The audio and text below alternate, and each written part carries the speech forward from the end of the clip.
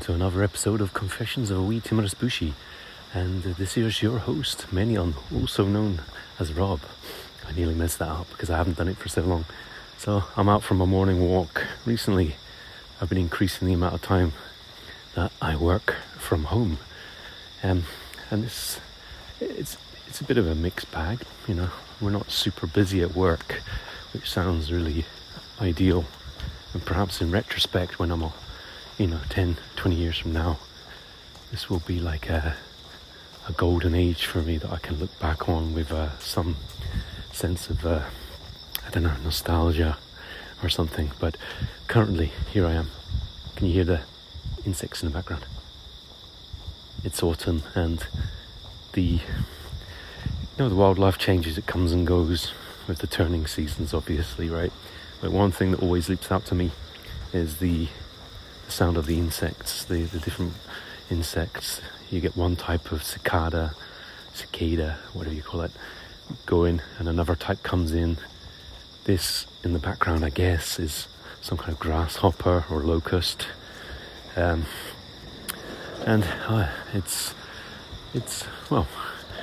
a very pleasant morning.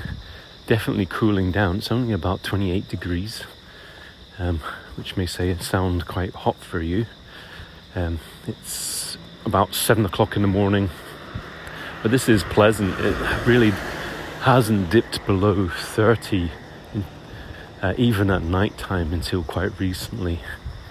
So, yeah, autumn is definitely on its way. The leaves haven't changed much. Perhaps a little bit yellow coming into some of the leaves here. It's hard to tell. I'm walking down by the river, as is my habit. There's a tough old, like a marmalade cat with a bit of a half-chewed ear walking in front of me.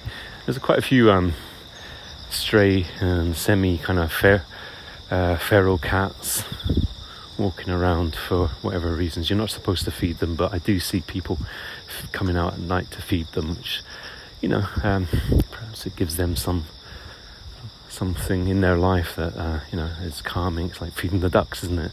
Although you're not supposed to do that with most foods like bread, etc. But I digress. What is the purpose of my mission today? What is the purpose of podcasting? That's hard to say. I don't really have a lot to share recently, which is one reason why the podcasts have kind of dropped off. I don't really feel like ranting. I've got nothing to really preach about. But here I am. So rather than give you a little bit more information about my walk, the joggers, the dog walkers, and the homeless guy with his bicycle out on the steps doing his thing, cooking his breakfast. I've already done that just now. I'm just going to talk about some of the things, the situation, the role-playing situation, because that's what we're really here for, aren't we? Role-playing wise, it's been chugging along. As I've suggested in past podcasts, or on Twitter, or X as it's now known, Blue Sky, whatever, the main group that I'm involved with in person on Sundays has been, having its difficulties, partly due to, it's the holiday season. In summer, people go away, then there's other breaks, there's other issues that come up, people get sick or whatever. We had one of the members who'd been with us for a while then, by that time, have dropped out for unforeseeable reasons. And we've recently got a new member, which I don't think I mentioned, a person by the same name, incidentally. So we've got another individual with us now. The number of Australians is growing. Could be an Australian majority before you know it. But that's great. A guy who seems very nice. He came to us actually from one of the other members, who has known him for some years now, and he reads the rules. He knows his stuff. He doesn't have a long experience. Is that a proper term? He doesn't have a lot of experience with old school gaming, which is where we're always sort of moving back to. Old school gaming here, I mean old school versions of Dungeons and Dragons, of course. I mentioned the name. I try not to do that. But he's game. He's game for it. He's been reading the rules. He's interested. We just made up his character actually yesterday, and he was saying to me it's the first time he's actually rolled a character from the stats. In other words, randomly rolling the stats in order and finding out what the character is from those random rolls, which is, great. And I'm just going across the bridge now, so there's a little bit of traffic. Apologies. That's great. So he said it's really quite interesting, and he didn't seem put out or perturbed by the fact that we were stealing the dice were stealing his freedom to choose the character of his own creation. He rolls the dice, he creates the character. What's the difference? I mean, there are big differences. So don't write in. But he seems to be embracing that. We're using the 2nd edition rules, okay, to play Dark Sun. So how did we get to Dark Sun? Last time you were talking, Rob, you were talking about RuneQuest. What's going on? Well, yeah, there's probably large holes in my podcasting, and I'm going to have to try and fill them as quickly and as easily as I can. Dark Sun, everybody loves Dark Sun. People, the group, generally know 1st edition Advanced Dungeons and Dragons. I said the name again, because that's the system we play more than any other in this in-person group, the Osaka Adventurers Union. Right, 2nd edition isn't really that different from 1st edition. People make a lot of fuss. I can hear people screaming, but it's so different. It is different, but it's still ostensibly the same game. The rules, some of the interpretations of the rules are slightly different. Some of them are the same, but very, very clearly written compared to the original Advanced edition. There are areas where they've made large changes, some of which I don't particularly like, but they're more or less minor issues that can be easily rectified. What am I talking about here? The large differences between 2nd and 1st edition is that 2nd, whether it's by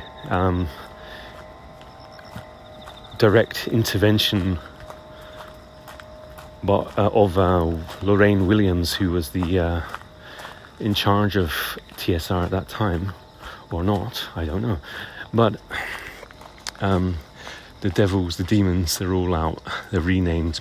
Some of them are totally missing from my monstrous manual. And that's a reaction to the pressure that they were feeling from the kind of morality panic, the satanic panic of the time. Another thing that's out is the assassin. You're gonna have to use a rogue to create your assassin, or some other character class. Most people will say, "Oh, that's not a big deal," and it isn't. But I really liked the 1st edition assassin, and in fact, I'm running one in an AD&D game that we do online. So that was a bit sad. Another thing that's missing is the half-orc. And the half-orc, again, like the assassin, it's not essential, and it's easily replaceable in some ways. I mean, you don't need to be a genius in order to bring it back into the game. But again, it's a favourite of mine. It was a favourite of mine when I got into the game, being so different from the classes and the races, the lineages, or whatever you call them these days, of Dungeons and Dragons as opposed to Advanced Dungeons and Dragons. So some of the things that are different. I'm using the revised rules.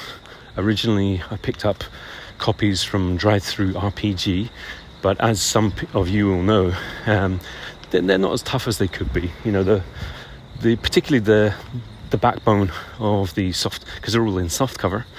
The backbone of the soft cover isn't as tough as it could be. The glue, the binding is, isn't as strong as it should be. And so even within a few weeks of purchasing it, my Dungeon Master's Guide had already developed a kind of crack along the spine. And so it kind of when it opens up, you can see the spine, you know, and that's after kind of a simple speed read and not even being used at the table. So very weak. The page count not even being that high. Presumably, if it had been produced in hardback, it would be a little bit more durable, but probably not a great deal more. I can say from my own experience, using the hardback print on demands from Drive-Thru RPG, the spine isn't super strong, but it's held up fine over the past 4 years that we've been playing first edition, and I don't use my originals at the table, so I use those print on demands. Yeah, they're fine.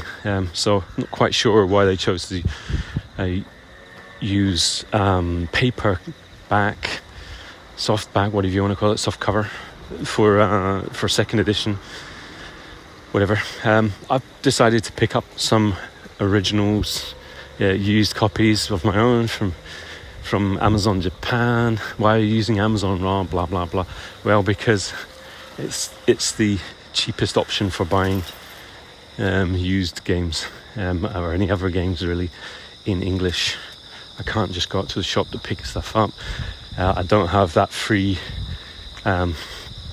postage for Noble Knight over a certain amount, and I also don't live in a country that deals in the US dollar.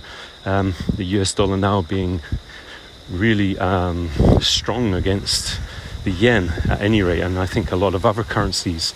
So the prices have just really, really boomed, skyrocketed. It's not really practical to have things imported from Europe or America. The postage itself is often can be, not always, but it can be, particularly on to keep it simple, can be very high. Okay, it's sometimes the same as the price of the books that you're ordering. So I'm going to just stop here a moment because I've got to tie something around my head so I don't get burnt, because the sun has now come out. Okay, that's me back. Hopefully this is recording fine and you can hear me all loud and clear. Lovely sound of water as it washes down the channel here. There's lots of streams that feed into the main river. I suspect they're not simply for drainage to prevent floods, and I think they've been here for many years, as this land would have been arable. It is arable, no doubt, underneath the houses, but most of it isn't used for farming anymore. And they were back in the old days, you know, a lot of attention was spent on drainage to prevent floods, and also getting that water, spreading the water around different parts of the land so that it could be used for farming. So there's, irrigation projects were always of top priority, and being able to have the water flood in and flood out of the rice paddy fields. So again, a digression, and I'm looking at the wildlife. Looks some kind of heron down there, white heron. Right, well, I think that second edition, I'm really keen on playing it. There's a few rules in the Dark Sun campaign setting that require you to use more than the regular rules. So, as I've probably started to say, I'm picking up copies of the revised edition. That's the black kind of cover, not the original second edition, the revised second edition. Downside is you don't have all that beautiful Easley and Elmore art inside,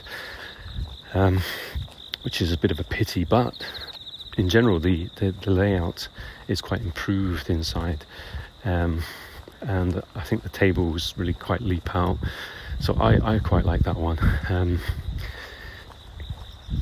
So I've got a Dungeon Master's guide in the post come in. I've already got the Monstrous manual, which again, as I said, I picked up from Amazon Japan, but it's actually a vendor going through Amazon Japan, and a Japanese vendor at that. And again, I've lucked out. I mean, I picked up a Monstrous manual. No point in saying the price, because, you know, in your money it won't sound like such a big deal, but because it's in yen, it is. You know, it doesn't quite convert like that, you know. Obviously you're converting based on a weak yen, so it's going to seem like quite expensive, or average priced, let's put it that way. But to me it's much cheaper than if I had bought in US dollars, so I'm not sure if that makes any sense.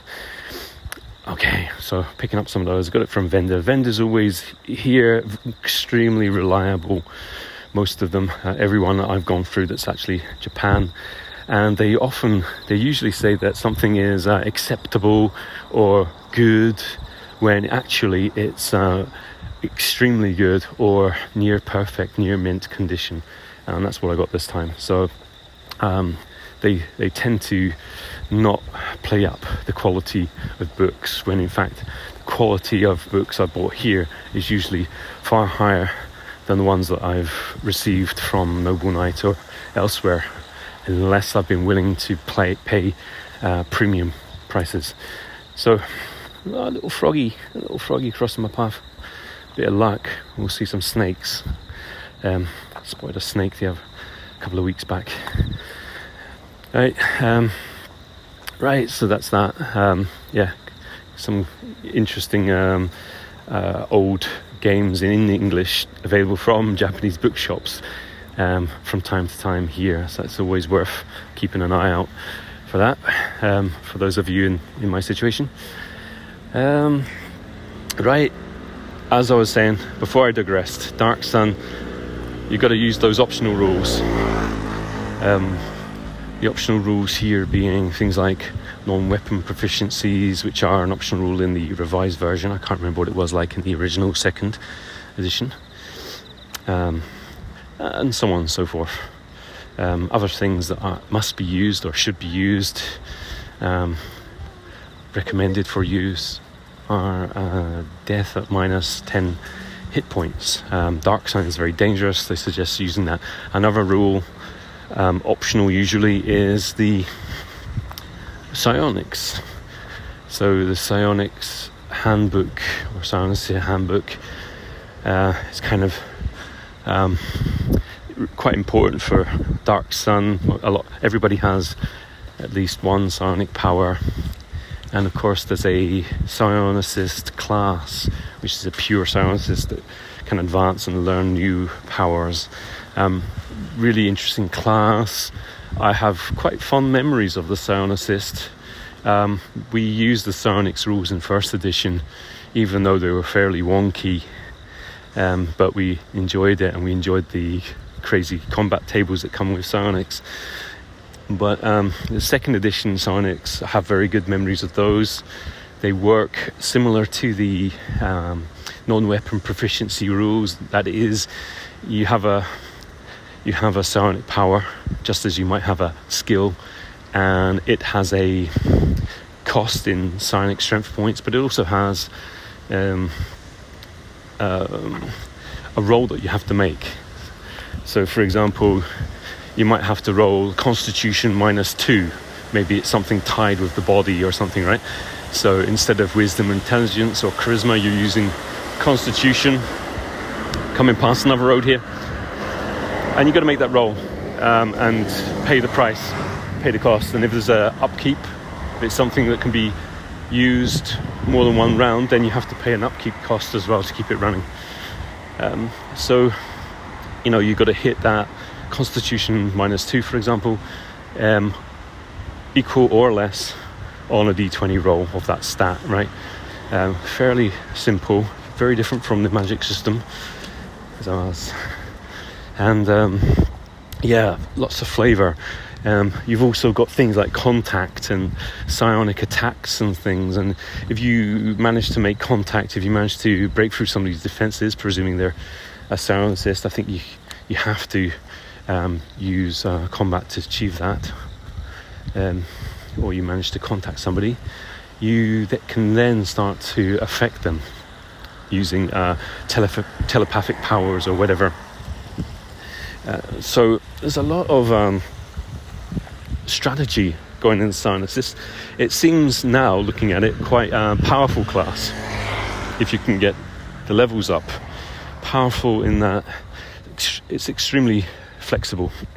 What you can do, some of the abilities are extremely powerful. Being able to contact people over hundreds, thousands of miles, much more powerful than magic. Now, magic, of course, is a little bit different from regular AD&D. Any of you who've with a familiarity of the system know that the magic seeps out. Magic is part of the world, and through the use of magic, you're drawing out the power from the earth, from the world, and slowly making it barren. And that's a key part of the setting, this idea that you're living in a magically depleted world, and that magic is what really powers the life force of the planet. And so resources like water are rare. Plants really have to struggle to survive, as does the life. And because of this, the life is much more robust and in some ways, you think it would be weaker, but no. What is left remaining is stronger, and often in its struggle to survive, it has to adapt and sometimes eat whatever is moving. So it's quite a different world. There's controversy, obviously, about the world and some of the themes that it explores. I'm sure if we sat down with somebody, they'll give very good reasons why that is the case and why they feel uncomfortable with that, with this setting. For myself and for the players I'm with at the moment, they are very happy to explore this world. We've talked about it. I mean, my general standpoint at role playing is that it should be fun.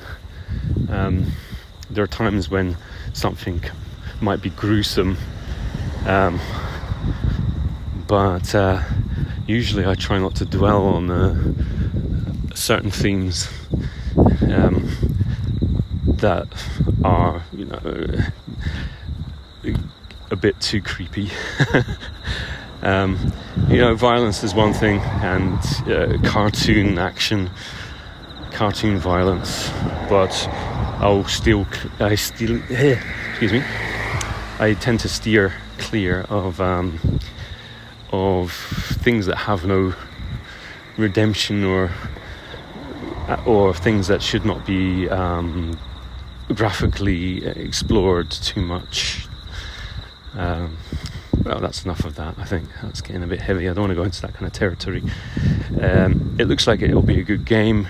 The guys are starting to move, read the rules about the psionics. That's going to be a huge help. If they can read about how the secondary skills work, that would be a great thing. If they could read some of the combat, just so we have a few more eyes, a few more judges on things like initiative, which is one of the areas that second edition differs from first edition on. Again, that would be great. I think I've probably talked about RuneQuest and some of the difficulties there. I may want to just quickly comment on that. So I am running a RuneQuest campaign as well, as part with the same group, and that's the 6 Seasons in Sartar group campaign. Really enjoyable for me, I think for the players too. The folk didn't really get into the rules, only a couple had the actual rule book, and they didn't read the quick start rules that I supplied really in full either. So for me that was quite frustrating. I mean, if you say you're going to play a game, then you try to learn the rules. If you don't understand the rules, well, if you've got the rule book there's no excuse not to kind of like go back to it and read it cover to cover. Free rules, right? But we were moving towards Mithras anyway, as I may have referred to. That is because the Mithras rules are extremely cheap. I have a number of copies of the Mithras rules to run. I do hope we come back to basic role-playing, either in Glorantha or elsewhere, because I think the rules rock. But it's on hold for now, and with it is the adventure that I was writing, so that's on hold. And I think for the betterment, for the best, it's for the best if I just keep it on hold, see what the group wants to do, and just rock with it, roll with it. Because if it's just the GM or a handful of players, and there's a handful of players not into something, the whole group suffers, right? The group experience, and I was feeling quite let down about that, and it's just it's not a good thing, is it? It's a bit of a negative experience. So I think the choice to try out Dark Sun, and this is for one adventure. We're going to do Dark Sun. That will take us probably at least 10 sessions, so because that's how things work out in our group. But I think that choice is the best one, because the rules are familiar, the setting is interesting. None of us, including myself, have ever run or played in Dark Sun, so it's something all of us, I think, have always wanted to do. We're all on the same page with this, so I think it's definitely the top idea, the best plan. And that's probably, I think I've said enough now. I think that's all up to date. I'll stop here, and if I have any afterthoughts, I'll tack them on, and who knows, this might even see the light of day.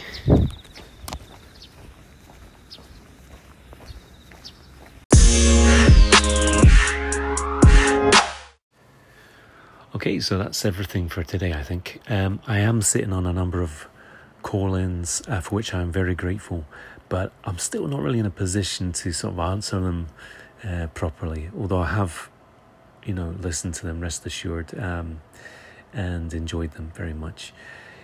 But for the time being, I thought I just want to get something out and release it.